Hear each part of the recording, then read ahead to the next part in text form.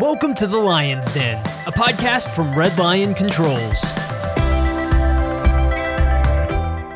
Hello, everyone, and welcome to The Lion's Den, a podcast brought to you by Red Lion Controls. I'm Tyler Kern. Thank you so much for joining us here on the podcast today. We're thrilled to have you along with us. Joining me here today, we have Brian Vorpahl. He is the Director of Business Development for North America for MB Connect Line. Brian, welcome to the podcast. Thanks for joining me.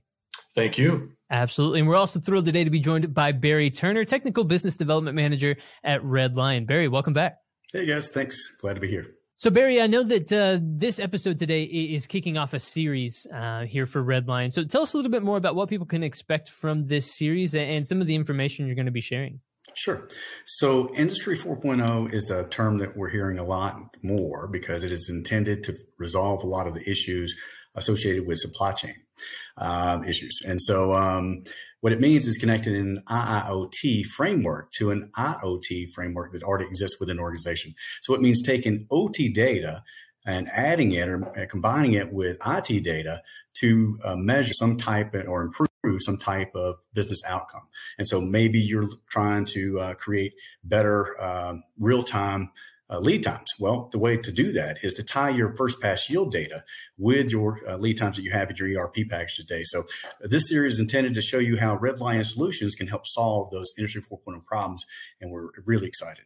Excellent stuff. Well, today, we're kicking off this series. We're kicking off some information we're talking about here today. So really excited for this podcast episode and really excited to hear more from Brian. But Brian, let's start off here. What makes Red Lion's remote access solutions unique to the marketplace? What sorts of things set Red Lion apart here? Well, probably the best thing that's happened and most recently is the acquisition of MB Connect Line, the company I work for, based in Germany.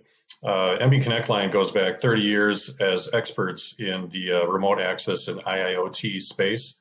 MB Connect Line develops their own software and hardware solutions that are very cyber secure. That melded with some of the products from Red Lion, such as the Flex Edge product, is an excellent gateway to a full data collection solution. So, Brian, let me follow up on that then. What are the challenges that industrial customers face in trying to access the remote access data and assets and that sort of thing? What barriers are there? What challenges are they running into? That's a great question. Some of the greatest challenges that we field in the sales section of it is the misinterpretation of cybersecurity. What is secure? A company that chooses to use remote access, which by definition is connecting to machines and whatnot from outside a building, outside of a factory to the inside of the factory. So you're relying on a portal-scape, you're relying on servers, connectivity, VPN tunneling, this sort of thing. It's even today. There's a lot of mistrust in solutions like this, either with the company itself, the hardware, people looking for hacking or phishing reasons to avoid something like this. This happens on the IT level, happens on the OT level. Management, for obvious reasons, must take concern in this. So it's up to the salesperson's job to really push forward the security efforts and the security that is offered by Red Lion now.